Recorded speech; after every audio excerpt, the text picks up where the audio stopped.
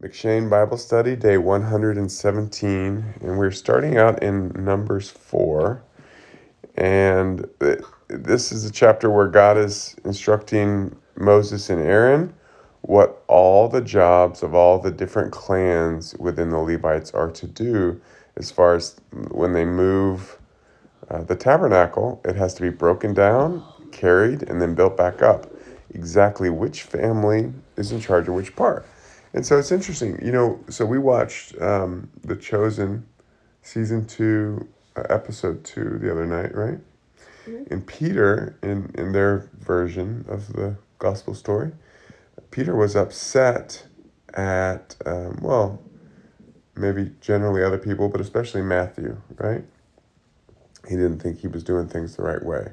And Jesus said to him, I've brought different people into this group because each one brings something different and unique to the whole, right? Mm-hmm.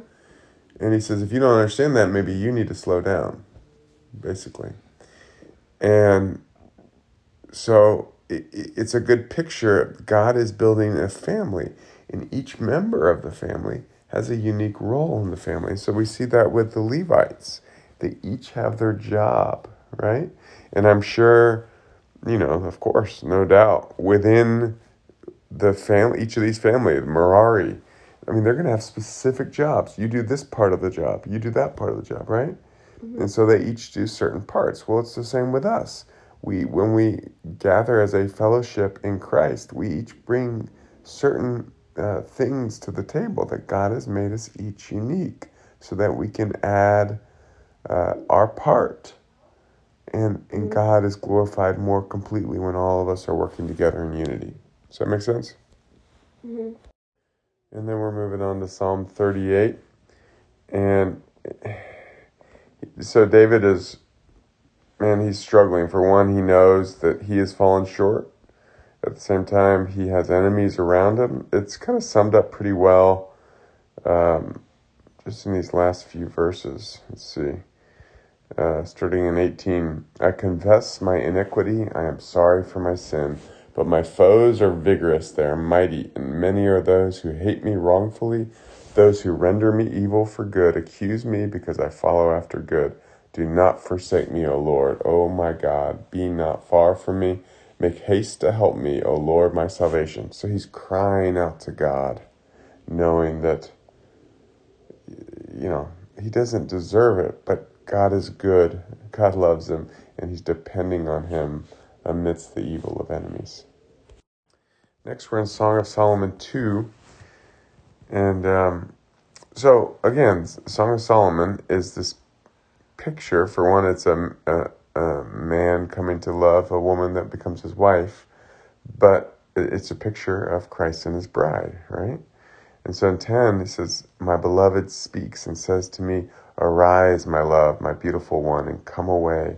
So this reminds me, I don't know the chapter. Is it Isaiah 61? Somewhere between Isaiah 60 and 66. The chapter starts out, let God arise, right?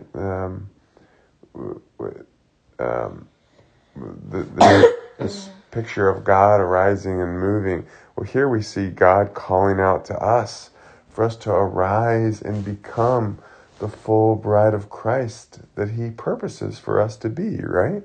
Mm-hmm. He says, arise, my love, my beautiful one, and come away, for behold, the winter is past. So what's winter? It's dark and cold, right? He says, the rain is over and gone. Flowers appear in the earth. The time of singing has come, and the voice of the turtle dove is heard in our land. The fig tree ripens its figs, and the vines are in blossom. They give forth fragrance. Arise, my love, my beautiful one, and come away. So it's a picture of God speaking to us. Come on. It is time to move and become one with me and have every blessing that I've promised you and to be everything for this creation that I've planned for you to be. See that? So we're going to move into Hebrews 2. And yesterday I was highly distracted in Hebrews 1. I heard there was commotion yesterday in the beginning. We just got a new puppy. That was first morning. And then for most of the time I was doing Hebrews, My bride, Weston's mother, was fuming mad, hovering over us, waiting for us to finish. And apparently, what did Callum do? So we have allowed our boys, if they want to urinate against the fence. Stop it. So occasionally that could happen, historically. And apparently, Callum was peed on the dog. was inspired by the dog peeing outside. He's our 6-year-old. So he decided to pee against the fence, and the puppy decides to walk under the pee. So Kira was standing there with a peed-on dog, needing to clean it and waiting for us to finish. So I didn't know all that had happened at the time. I just knew she was fuming mad and hovering over us while we were trying to read Hebrews 1. So anyways, I'm not sure how that came out, but that's what was going on. But today, hopefully, Hebrews 2 will go a little smoother. And I think we will go in a little more detail. Hebrews is awesome. So just looking at the first 4 verses. Therefore, we must pay much closer attention to what we have heard, lest we drift away from it. So remember, he in chapter 1, he talked about the law was delivered by angels. And that God has sent something better. He has sent his son, Jesus, who the world was made through, right? So that's a setup for this. He said, therefore, we must pay attention. We can't drift away from this message. Is too important to drift away. Verse 2, for since the message declared by angels proved to be reliable, and every transgression or disobedience received a just retribution, how shall we escape if we neglect such a great salvation? So he says, look, the ministry of angels, the law of Moses, was true. It was powerful word of God. And when the people turned away from that message, God judged them. When they lived according to that message, he blessed them. So this was all real and good and true. And yet it is far less than the ministry of sonship, the ministry that Jesus brought through his son, right? And so he says, how can we ignore this or not make this the central focus of our life?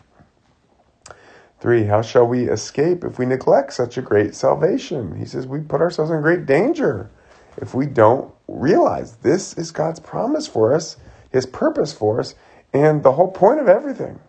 It was declared at first by the Lord, and it was attested to us by those who heard, while God also bore witness by signs and wonders and various miracles and by gifts of the Holy Spirit distributed according to his will. So he said, look, Jesus spoke this out.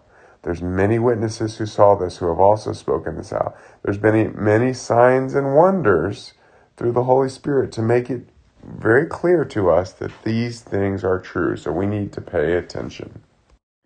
And then moving on in verse 5. So I'm just going to read it and talk. For it was not to angels that God subjected the world to come, of which we are speaking. It has been testified somewhere. I think I said yesterday, a lot of people get carried away with angels. But he says, look, they don't know all the deepest truths of God. On one hand, they know far more about God than the fallen man knows. Like they can go into his presence very easily, right? Whereas we cannot see him. But at the same time, there are eternal truths that that God has purposed for man. And so these things must be obtained spiritually directly from the Father. They can't be given by angels. So if we put all our focus on angels, we're missing the mark of the greatness of God. They delivered the law, which couldn't get people to understand the eternal purposes of God, right? They could never sanctify people. It was an important step. It pointed to the truth, but it wasn't the truth. And 6, it has been testified somewhere. What is man that you are mindful of him, or the son of man that you care for him? You made him for a little while lower than the angels. You have crowned him with glory and honor, put everything in subjection under his feet. I think that's of David, right? But so, assuming I'm correct, that's David, that God, he's marveling that mankind, who is so lowly, And now, of course, me thinking this is Paul writing this as saying, mankind is low, and we quite rightfully in the flesh think of angels as higher than us, but yet God has crowned mankind with glory, with the purpose of having the glory of God in him, on him, the honor of being in the family of God, and put everything in subjection under his feet. Now, okay, let's see. Okay, another puppy distraction, but we're getting past it. Okay, so now in putting everything in subjection to him, he left nothing outside his control. At present, we do not yet see everything in subjection to him, but we see him who for a little while was made lower than the angels, namely Jesus, crowned with glory and honor because of suffering death, so that by the grace of God he might taste death for everything. So he says, look, we're still in this fallen reality. We're still in the world, right? But he says, now we're no longer of it because we understand Jesus came, he suffered, and he rose because we deserve death, right? Mm-hmm. So he was a sacrifice for us. So he tasted death so that we don't have to. You see that? Mm-hmm. We don't have to go through the second death. 10. For it was fitting that he, for whom and by whom all things exist, in bringing many sons to glory. How many sons? Many. Is Jesus the only Son of God? No. He's supposed to bring many sons to glory, right? He's the only begotten Son. He's special and unique, and we can never fill his role, right? But his purpose was to introduce the life of a son to mankind so that many sons would be brought to glory, as it says here. Let me start again from the beginning. For it was fitting that he, for whom and by whom all things exist, in bringing many sons to glory, should make the founder of their salvation perfect through suffering. How is Jesus made perfect? Through suffering. Through suffering. That's not the image of the 12-year-old being perfect, right? Or the baby being perfect. He did. He had the Son of God, not the son of Adam, right? So he's unique. Mm-hmm. But he was made perfect through suffering. God uses this same template for us.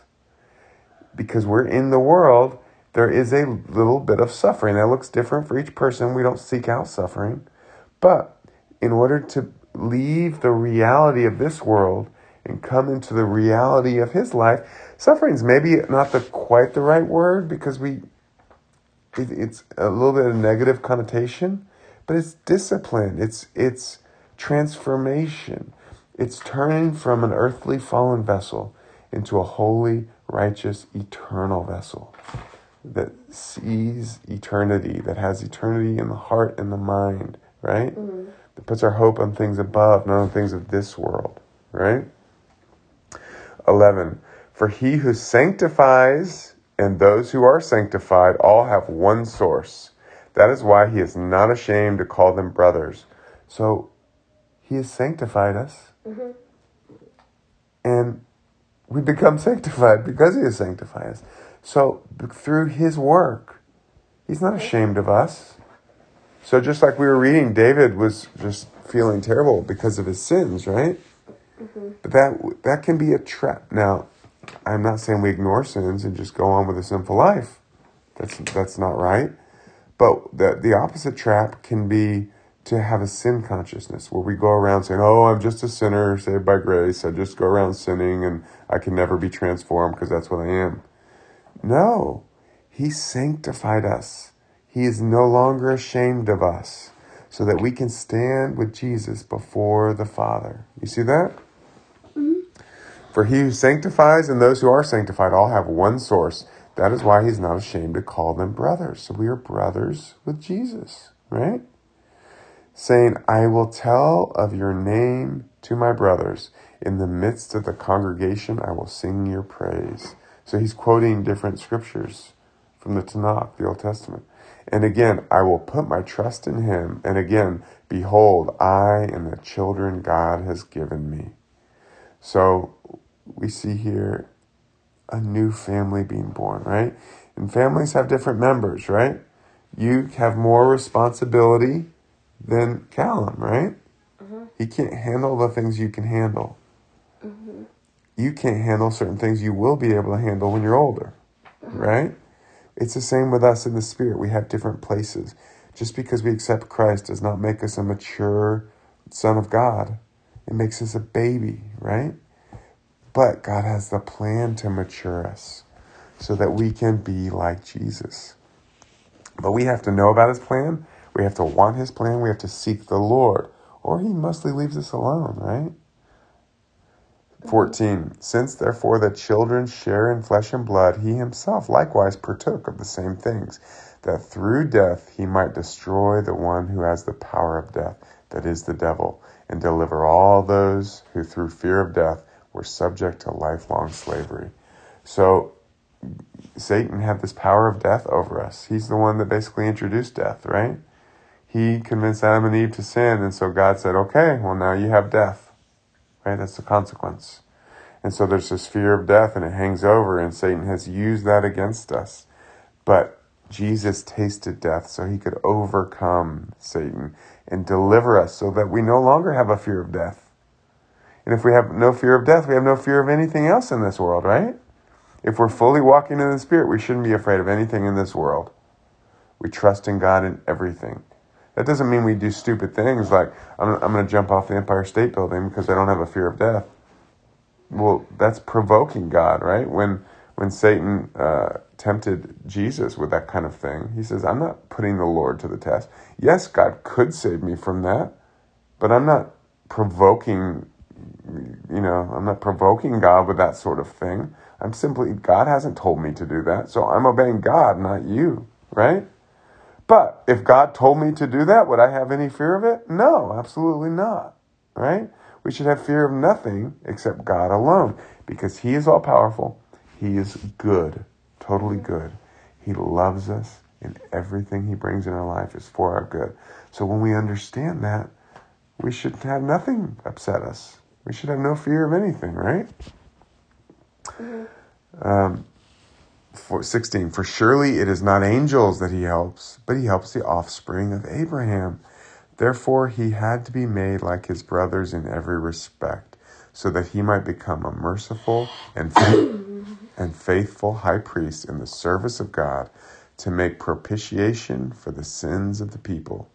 For because he himself has suffered when tempted, he is able to help those who are being tempted. So he says God's promise is for mankind. It's to raise up sons with faith like Abraham, right? That can walk into this life. And he had to be made like us in every way in order to be the perfect sacrifice. And so he was a son of David, right? And he did experience everything that we experience. He suffered through these things. It's not like some people have this, that he just went through life and he was perfect and he had no problems. No, he suffered these things. He was tempted just like we are, but he was able to overcome everything. And what does that mean? It means obeying the Father in everything. He had perfect obedience.